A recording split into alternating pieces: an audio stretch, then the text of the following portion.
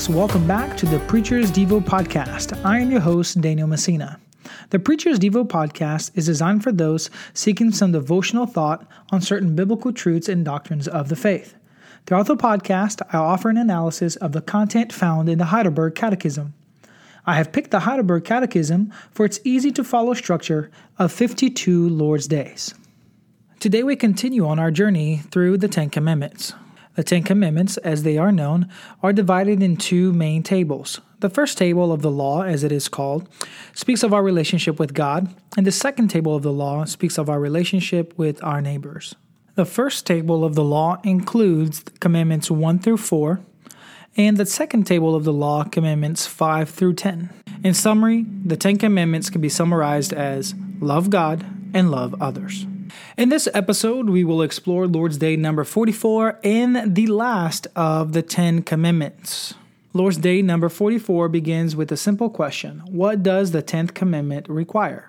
The answer given is that not even the least inclination or thought against any commandment of God ever enter our heart, but that with our whole heart we continually hate all sin and take pleasure in all righteousness. That is an interesting answer considering the 10th commandment. And let me read the 10th commandment to you.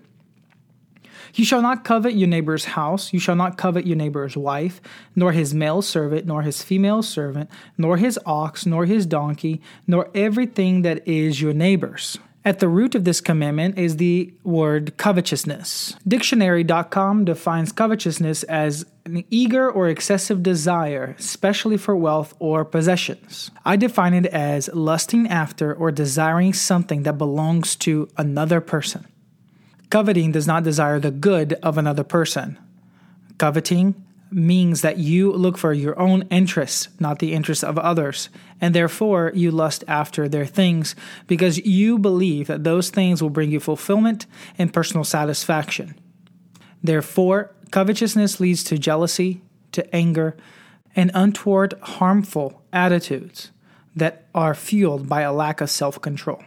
Note that the 10th commandment involves lusting or desiring that which is not yours in all kinds of aspects of life, beginning with someone's assets, someone's relationships, and someone's livelihood.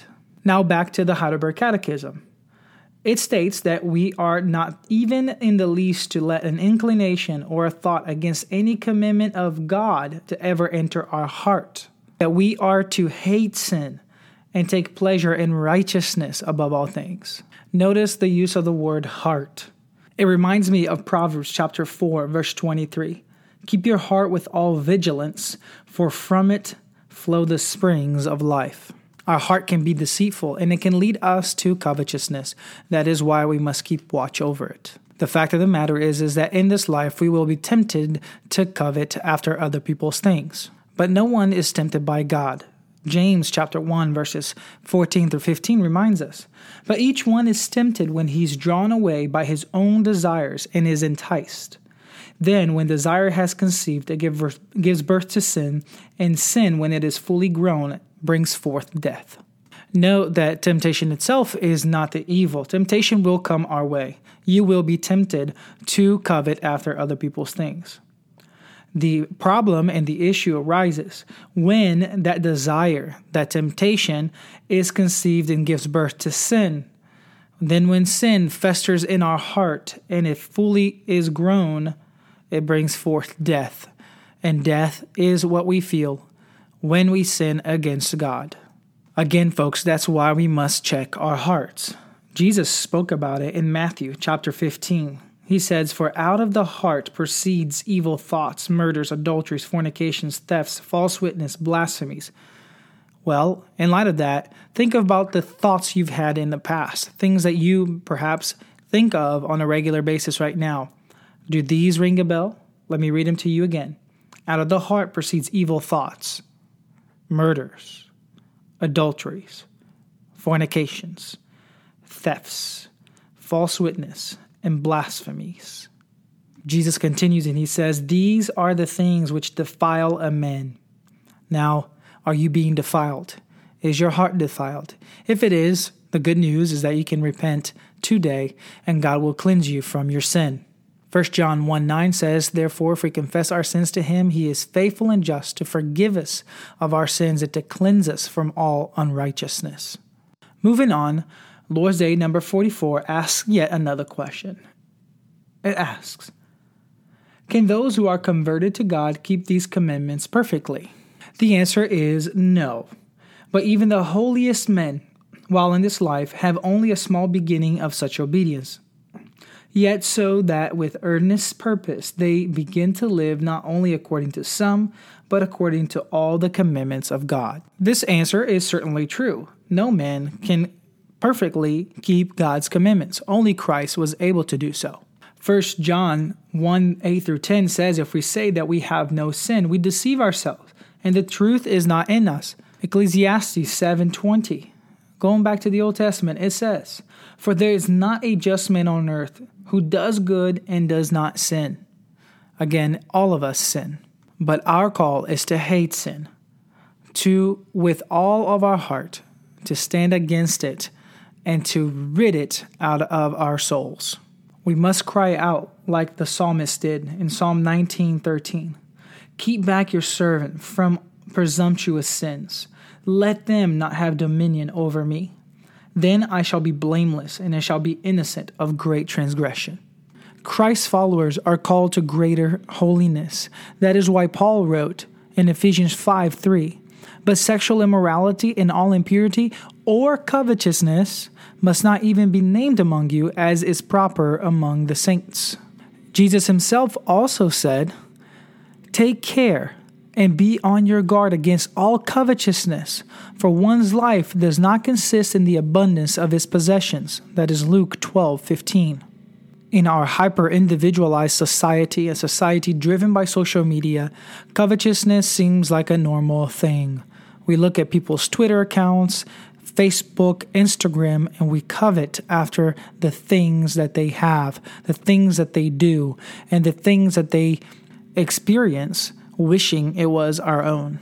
As a reminder, let's not forget that the 10th commandment addresses the sanctity of motives, and motives begin from within. By the way, Dr. Rooker notes that no other culture in biblical times had a law against coveting. God's people are called to greater holiness, to live a life free of covetousness. The same law God gave to his people in the Old Testament is also applicable to us today. Now, you must have noticed that the answers of the Heidelberg Catechism are a little more general in nature, because that is what this 10th commandment implies. So I want to offer you another definition of covetousness by Dr. David Jones that explains this in a little better way. He says, "In short, coveting is an ungoverned, illegitimate, selfish desire to possess that which belongs to another. Said differently, to covet is to long for something that would require a violation of part of the moral law in order to obtain it." So how do we overcome covetousness? Well, folks, we must find our satisfaction in God and in God alone. Christ himself promised that we would receive good from him. He said, "Seek the kingdom of God and its righteousness, and all these other things will be added onto you." In other words, we shouldn't covet. We shouldn't seek to covet other people's things, but rather to rely on him because he satisfies all of our needs. You and I recognize that we cannot keep the 10 Commandments perfectly. None of us are able to do so. That's why we need Christ. So Lord's Day number 44 asks yet another question. Why then does God so strictly enjoy the 10 Commandments upon us, since in this life no one can keep them? The answer given highlights our dependence upon God, and it is twofold. The Heidelberg Catechism answers, first, that as long as we live, we may learn more and more to know our sinful nature, and so the more earnestly seek forgiveness of sins and righteousness in Christ. Second, that without ceasing we diligently ask God for the grace of the Holy Spirit, that we be renewed more and more after the image of God until we attain the goal of perfection after this life. As Paul said in Philippians chapter 3, verses 12 to 14, not that I have already attained or am already perfected, but I press on that I may lay hold of that for which Christ Jesus has also laid hold of me. He continues, Brethren, I do not count myself to have apprehended, but one thing I do, forgetting those things which are behind and reaching forward to those things which are ahead, I press toward the goal for the prize of the upward call of God in Christ Jesus. May that be our prayer. May that be our resolve. Well, friends, that's it for this episode of the Preacher's Devo podcast. And until our next podcast, stay encouraged, encourage others, and keep growing in Christ. Feel free to share this podcast with your friends and family and to subscribe. Thank you, and see you next time.